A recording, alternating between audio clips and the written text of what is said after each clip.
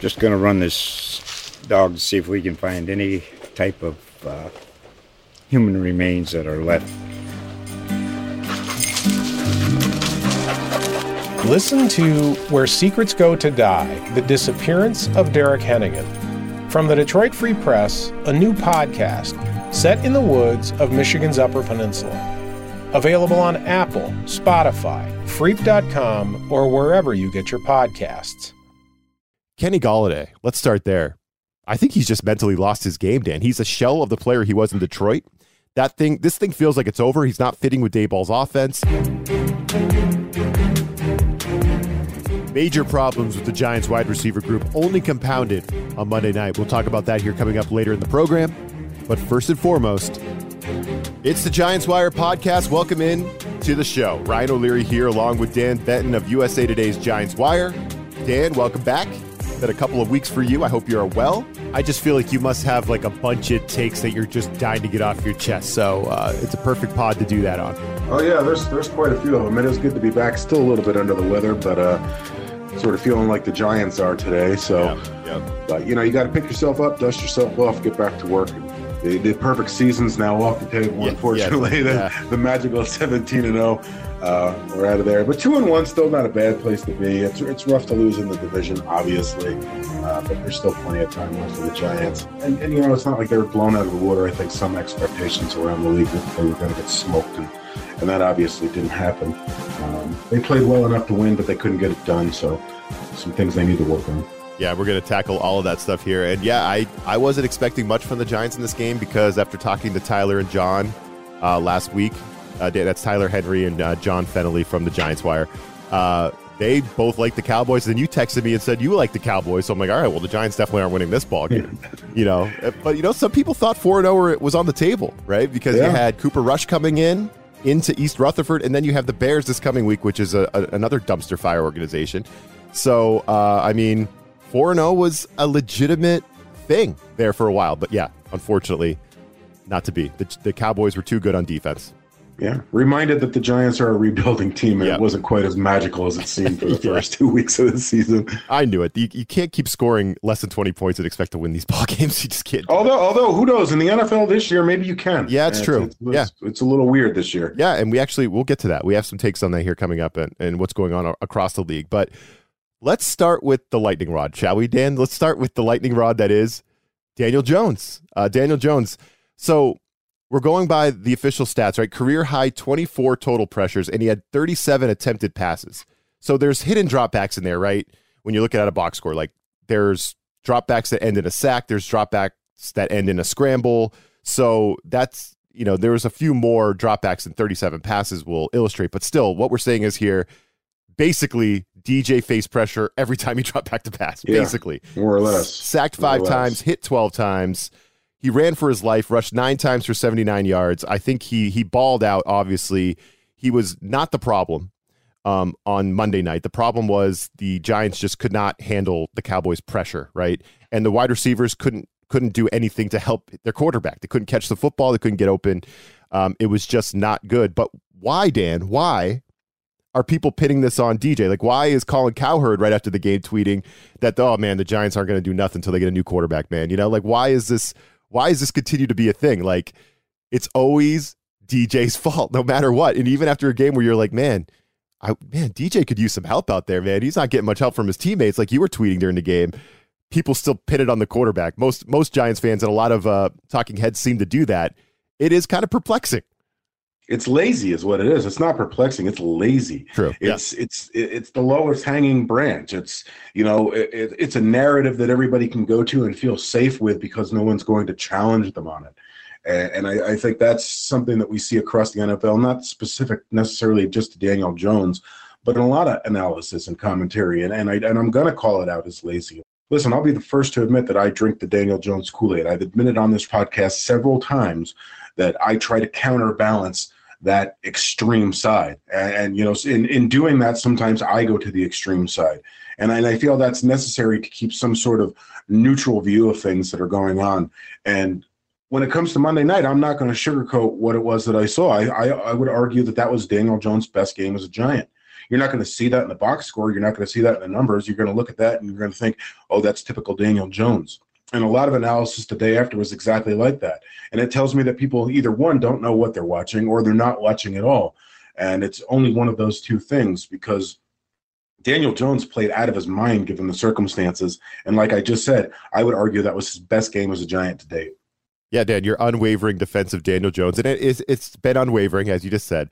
It's never made more sense. Never made more sense to me as it did on Monday night when I was watching that game, and you were on it first. I think you were out there being like, man, Daniel Jones's teammates are letting him down tonight, right?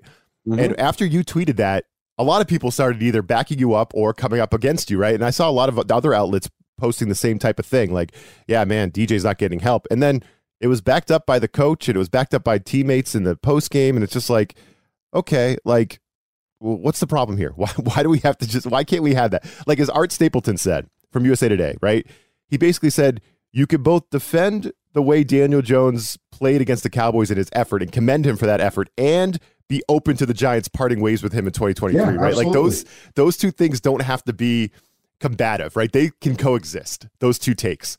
Those things can coexist. And I think that's what we're trying to say. And I don't understand why people have such a hard time with that. People, and it's not just, it's sports, it's everything in today's society and social media world, that people dig their heels in, and they just absolutely have to be right no matter what all the time. Nobody can admit that they were wrong or are mistaken, even for a split second, even for 4 quarters. They can't ever be wrong. If they believe that Daniel Jones is at fault for everything that's gone wrong with the Giants since he's been drafted, then that's what they're going to stick to no matter what. And I will, again, for the second time on the show and for the millionth time since we do this podcast, I do try to counterbalance it. I do believe that there's a middle ground, but in this world, you can't ever get to the middle ground unless you clash with the two extremes. And that's just the way it is. Do I think that Daniel Jones is going to be a Giant next year? I actually don't. I don't believe that's going to be the case. I do think that they're going to go in a different direction. What the future holds for Jones, I have no idea, but I do hope he gets a fresh start somewhere with a competent team behind a competent offensive line, so maybe somebody can finally see what it is that he's capable of. Because you even have Daboll admitting during a press conference yesterday with reporters that it's nearly impossible to evaluate this kid. It was impossible coming in to evaluate him given everything that was around him. It's impossible to evaluate him now. The only evaluation they were able to make is how Daniel Jones was able to play when everything else around him failed on Monday night. And pretending that didn't happen is dishonest, and it's lazy. And I've got some stats here that not only back it up for the game, but for the season. And you keep hearing about, oh, Daniel Jones has the most time in the NFL to throw the ball from snap to pass. And, analytically that is correct, but there are reasons for that. For example, Richie James is the Giants' leading receiver in yards of separation with 2.7 yards. That is 69th in the NFL. There are no other Giant receivers, wide receivers, tight ends, or running backs in the top 100. The data cuts off at 1.6 yards per separation. So that means every other Giants receiver is below 1.6 yards of separation. That is absolutely horrendous. And as you mentioned, he faced 24 pressures that on Monday night. That was the career high for him. It was the most of any Giants quarterback since 2009. There's 49 pressures this season. That's most in the NFL. He's been pressured on 46.7% of his dropbacks, most in the NFL. Despite that, he completes 61.1% of his passes under pressure, which is 5th best in the NFL. And he has only 8 off-target throws in the NFL so far this season, 2nd best, second only to Geno Smith, ironically, who has 6. So it's not as if this guy has got all of these opportunities. And when you look at, he's got 3.39 seconds or whatever it is to throw, yeah, great, but he's got to fit those into windows of less than 1.6 yards of separation. And that's not even including the drops, of which there were 5 on Monday night, including 2 key drops in the 4th quarter that potentially cost the Giants the game on 3rd down. And that doesn't also include the 5 throwaways that he had to make. So imagine what his numbers would look like, 1, if his receivers caught the ball, 2, if they managed any separation whatsoever, even to a league average, it would be a tremendous advantage to him. And then you look at the pressure and the pressure rate. The Giants have faced the most pressure against a 4-man front of any team in the NFL, and they've surrendered the most sacks of any team against a 4-man rush in the NFL, which means there are 7 defenders out there in the secondary just covering everything up, which also ties hand in hand with the yards of separation. There's no quarterback in the NFL, and I don't care, Tom Brady, Aaron Rodgers, it doesn't matter. There's no quarterback in the NFL that would be able to exceed in those same exact circumstances. And if you say there are, you're a liar. Yeah, I don't care what you say, Dan. I want Tyrod Taylor. Let's go. It's Tyrod Taylor. Yeah. No, some very good stuff there. Yeah, I mean, DJ played his ass off. He played his ass off, and those stats are, I like how you stretch that out over the year because it's very telling, right? But he played his ass off. The Cowboys front basically got whatever it wanted against the Giants O-line. We'll talk about that. The Giants had nothing going on besides DJ running for his life and Saquon. That's it. So we'll get into the wide receivers. Sterling Shepard. I mean, you got to feel for that guy. Poor Sterling Shepard. Just horrible. Yeah. Probably Jones's, most trusted target, and now I guess it's Richie James. James. He's now your number one receiver. And that's not a knock on Richie James, but that should tell everybody where the Giants are in terms of their talent at wide receiver. 100%. Richie James is not only leading the team with yards of separation at 2.7, but is the number one in terms of targets. The Giants have problems at the position. 100%. So we got more takes on the wide receiver group coming up next, but on the defensive side, big story in your mind, Dan, and your reporting on Giants Wire was Leonard Williams missing this ball game, right? Just the Giants got gashed by Tony Pollard a few times, and they helped Ezekiel Elliott find the fountain of youth a little bit. He looked better in this ball game than he did in weeks 1 and 2 for the Cowboys, for sure. So Leonard Williams missing, how big of a factor was that for you?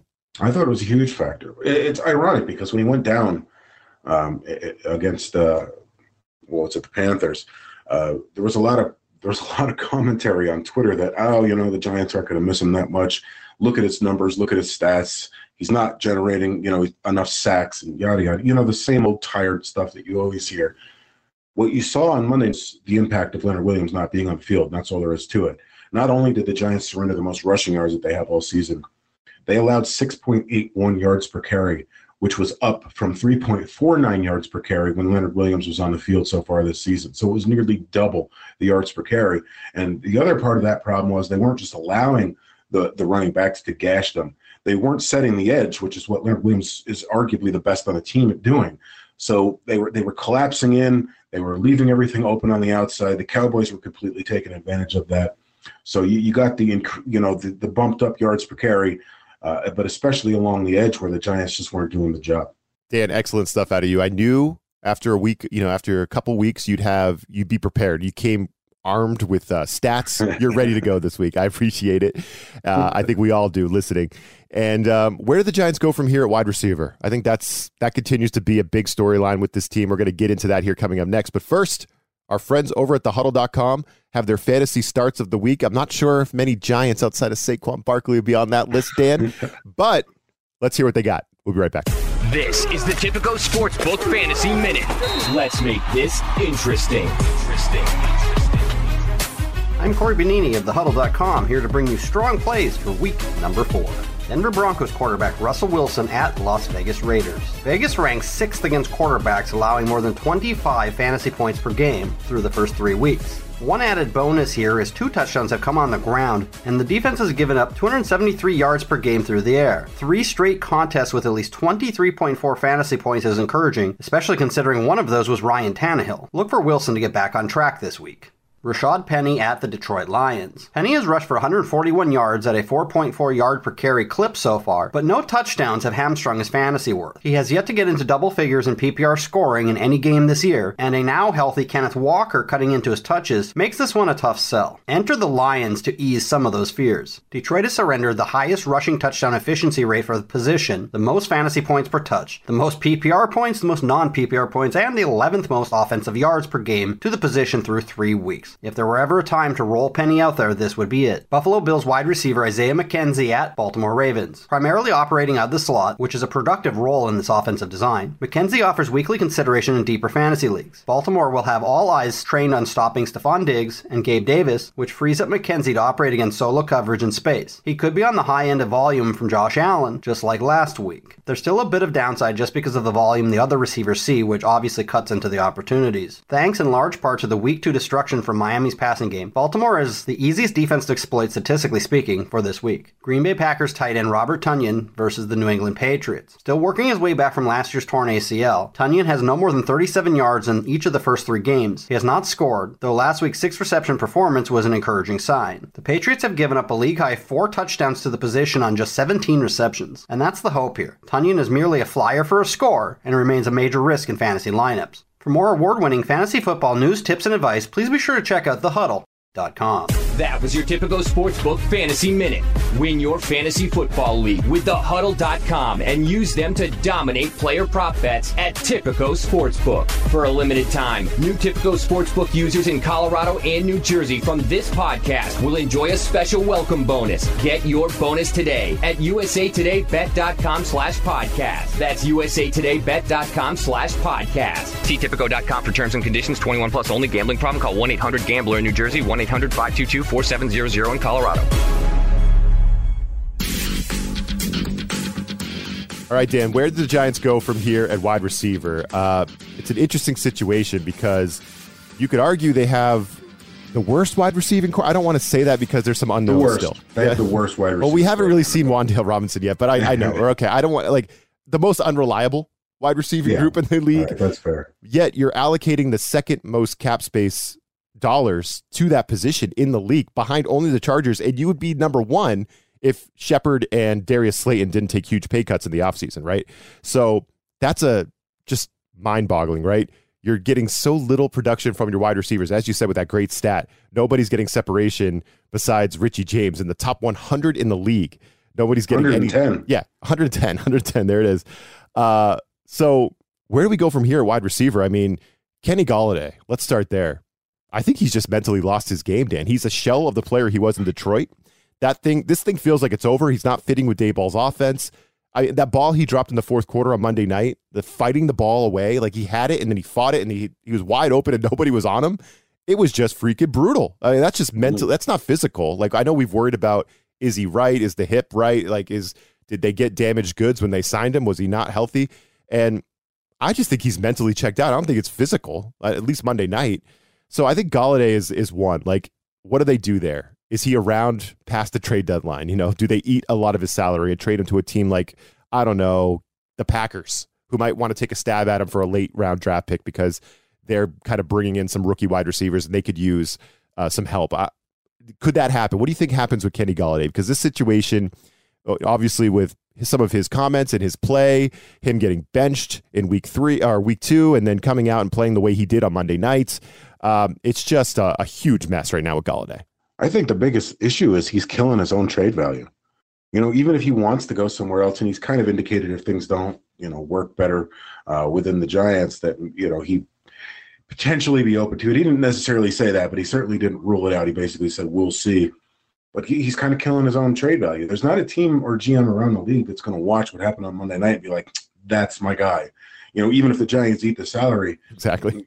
You've got all these rumors that, maybe his hip wasn't nearly as good as it, everybody thought it was. And Dave Gettleman kind of poo-pooed the notion that, it was an issue and that everything would be perfectly fine.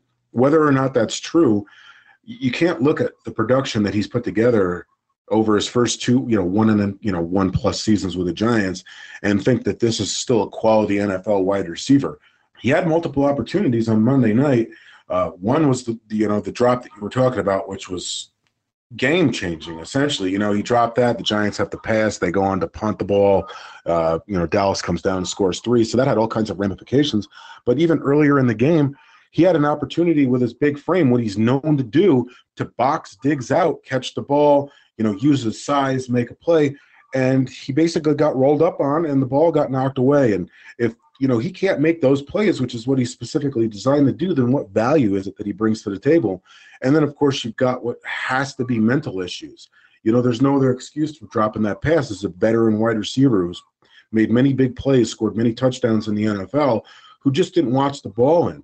I don't want to say that's lazy, but it's certainly a mental issue. And there obviously have been questions about his motivation and his effort in practice and throughout training camp and preseason. And we've seen it again in the games so far this year. But the Giants are in such a precarious situation at wide receiver right now that they almost have to rely on Golladay because Robinson Doesn't sound like he's coming back anytime soon.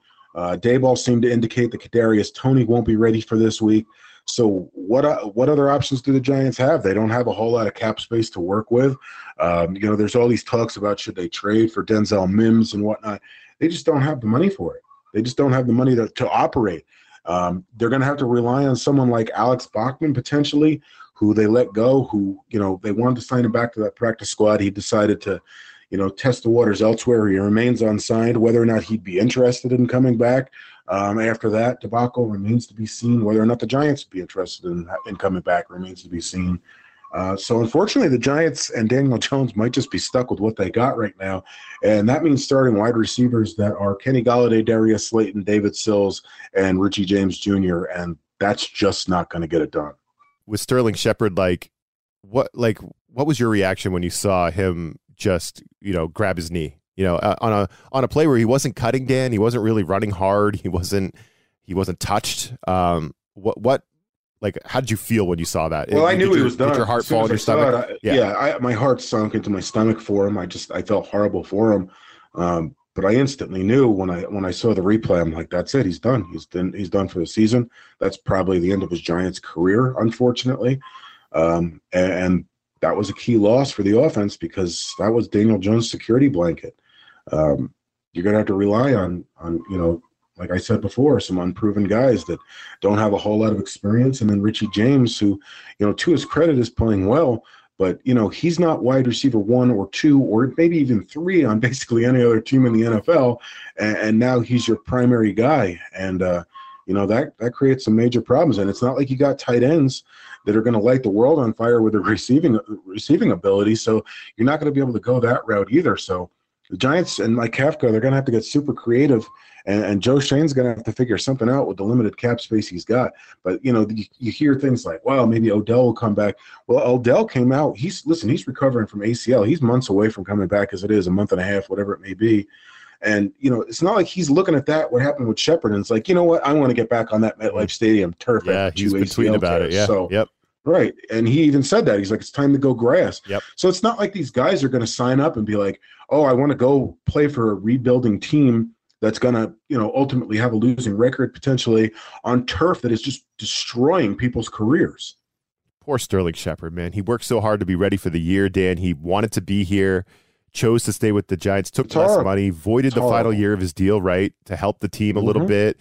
Now it's heartbreaking. You're right. It's heartbreaking. Yep. And now his contract's up. You're right. So it could be the end of his Giants tenure. It is. That was with all those injuries. I hate to even speculate about it, but with all of the injuries he's had, it might be the end of his career. I mean, it's possible. I mean, the Giants are cursed at wide receiver with these injuries. They're just cursed. Like these guys these poor receivers for the Giants today. They can't stay healthy. Doesn't matter who the doctors are or the coaches or what, or, Yeah.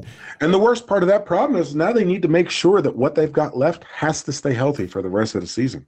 They can't afford to lose any more of these guys. They just can't. Well, that's a comforting place to be.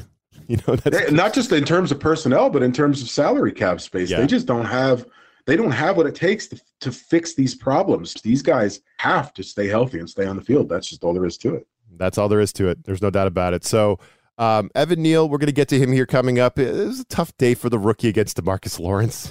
Maybe we could have predicted that. Poor Evan Neal.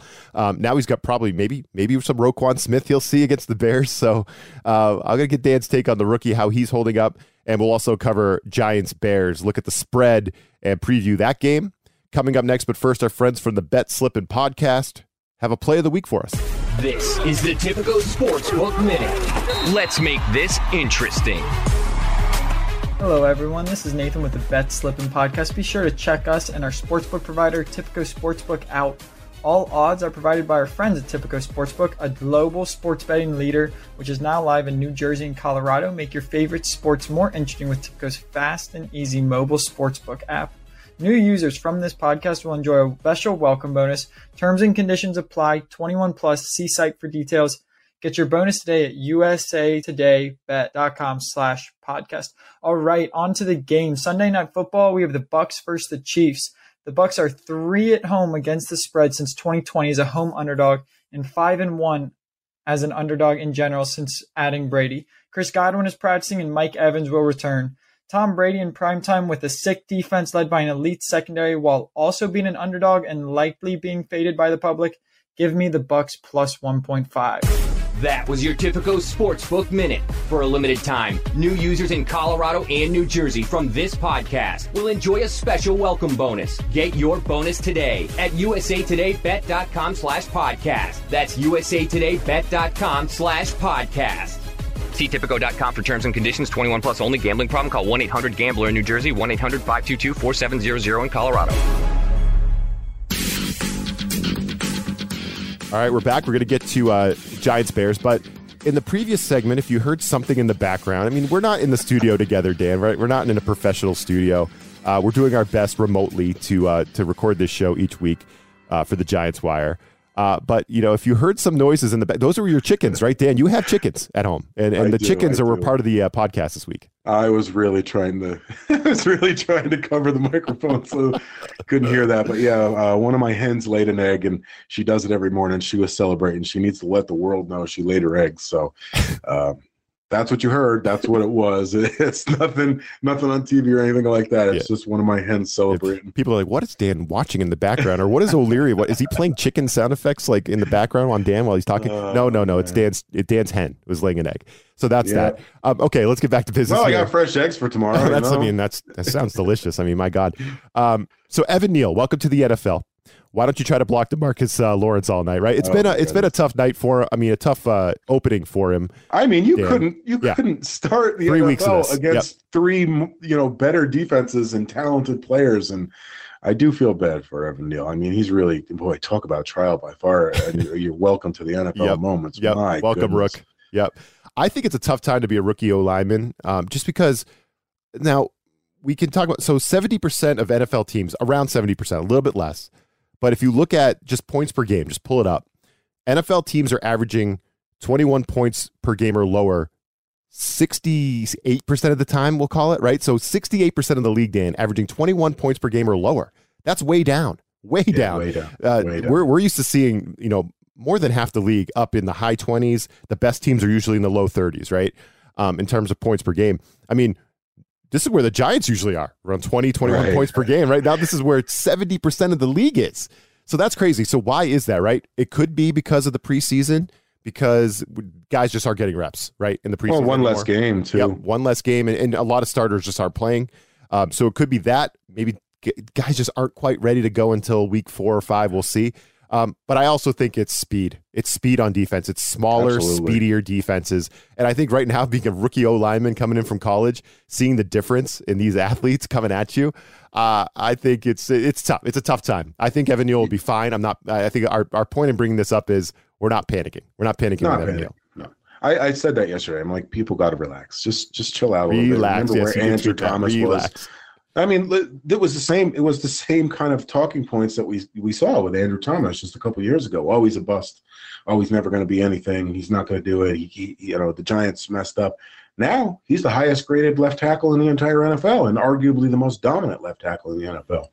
I'm not saying that that's where Neal's going to get it, right tackle, but I'm not panicking yet. No, it hasn't looked good. It particularly didn't look good last week, where he admitted it was the worst game that he's ever played at any level ever. Welcome to the NFL, son. DeMarcus Lawrence. Really fast here. and I think part of it is, listen, we've talked about this in recent years. It was inevitable that NFL defenses were going to adjust to the way that the NFL was playing on offense, the way that offenses were developed, deployed, the play calling, et cetera. Now it's the defenses that are making all these adjustments, changing the style of play, getting much, much faster. And listen, the Giants have played arguably 3 of the best defensive front sevens in the NFL in the first 3 weeks. That is tough for the most seasoned, grizzled veterans at tackle, let alone a rookie right tackle who's playing his first ever games in the NFL. So has it been great? Absolutely not. I'm not going to even pretend for a single second that Evan Neal's pass protection has been anywhere near where it needs to be. He's been a little bit better, run blocking. I think the whole offensive line has. But in terms of pass protection, it's a mess. It has a lot to do with speed.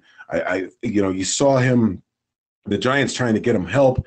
He was blocking away from the chips. There were some mental mistakes in there. That's coachable. That's something that could be cleaned up. He's got to improve his footwork.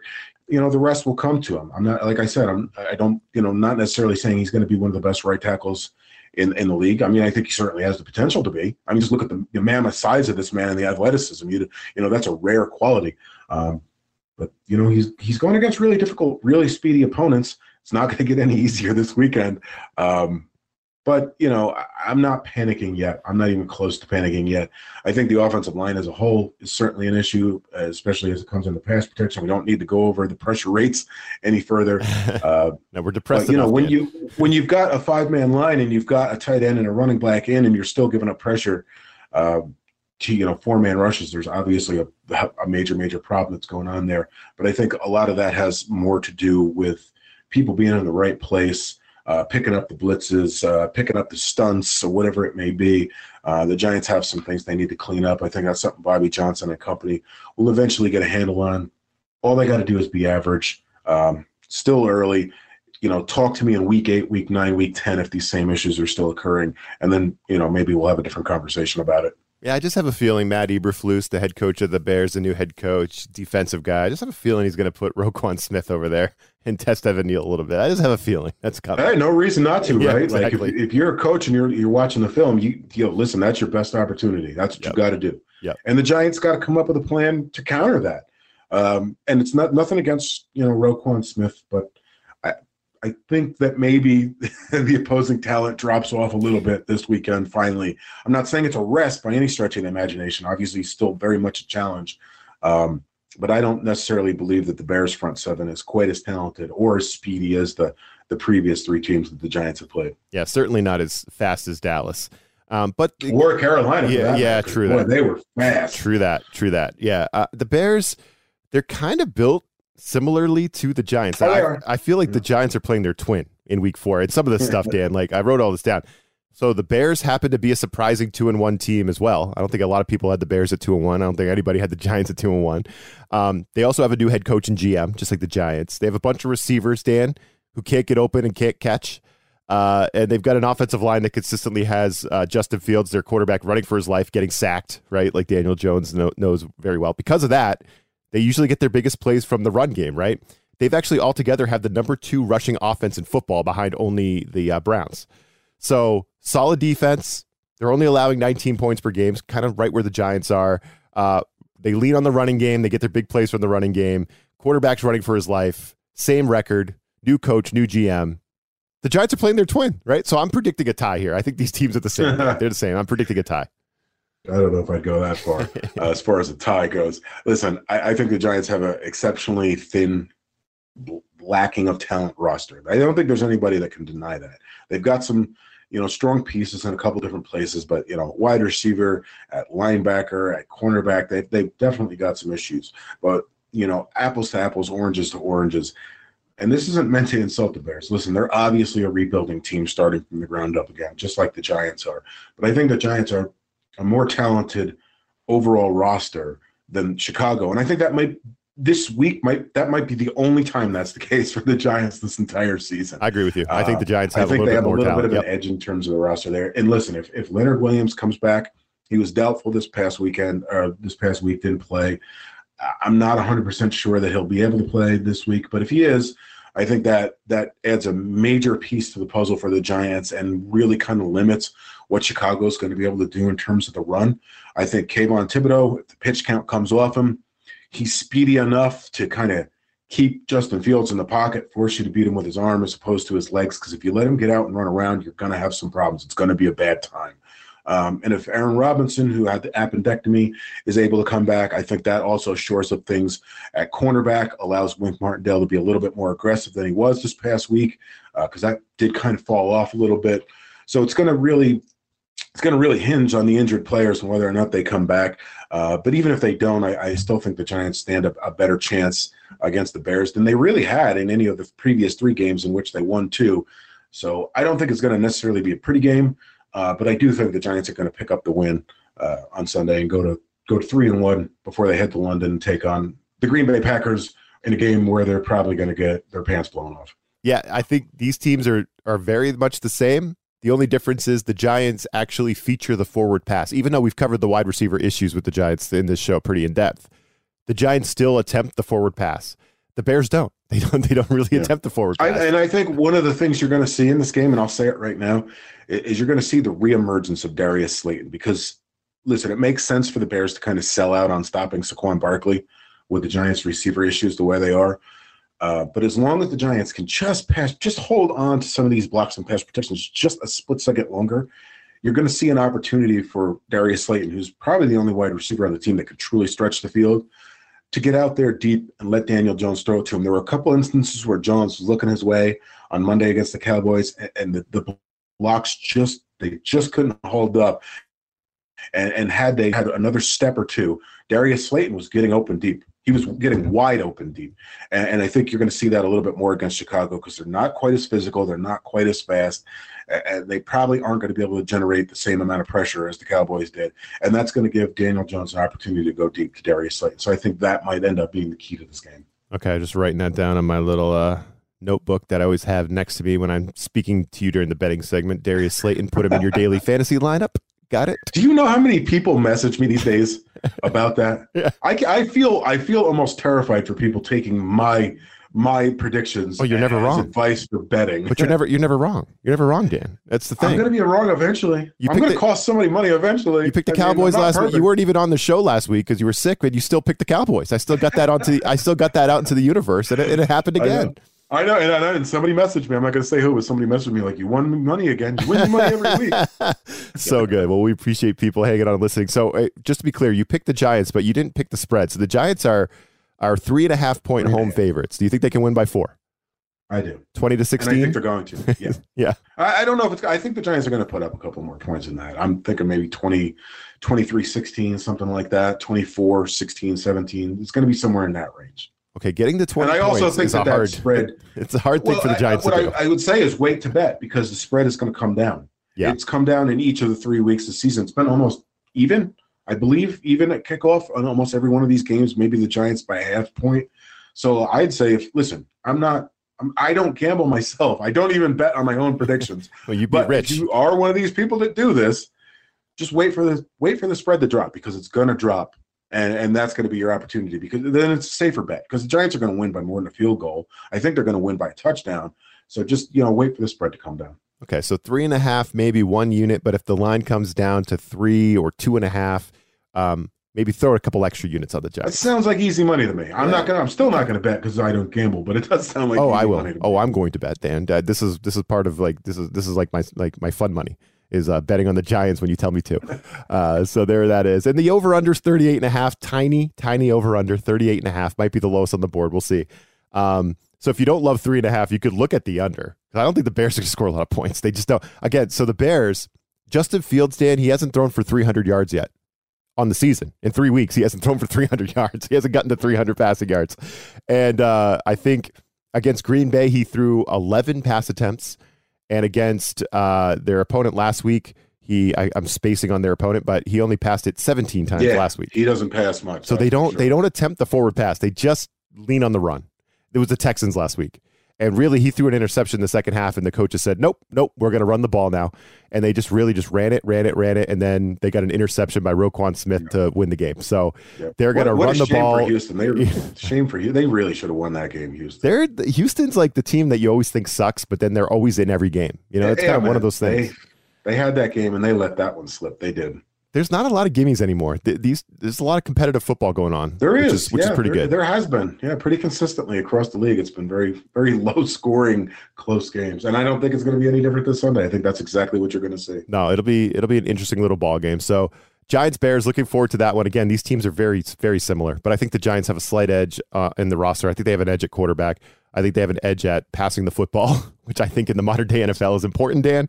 So yeah, I'm picking the Giants as well. Well, listen, if Daniel Jones plays the way he did against Dallas, against Chicago this Sunday, forget about it. Yep. Yeah, he's gonna put up big numbers, I think. Yep. Forget about it. So, all right, we had a fully charged Dan Benton this week. Good stuff as always. Check out Dan on the Giants Wire and his correspondents. They're always doing great work. So check that out between now and kickoff for sure. And for Dan, I'm Ryan O'Leary. We'll catch you next week. This USA Today Sports Podcast has been presented by USA Today's Sports Media Group and is available in your favorite podcast store. Make sure to subscribe for weekly updates, the latest fantasy picks from Corey Bonini, and the Huddle Podcast, Inside the Weekly Line, with Sportsbook Wire's Jeff Clark and Eston McLaren, and the Bet Slippin' Podcast. We'll see you again next week.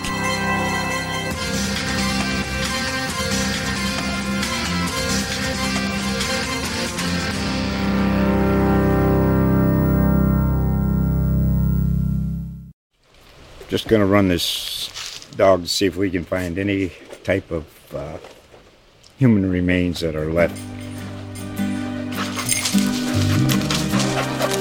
Listen to Where Secrets Go to Die, The Disappearance of Derek Hennigan.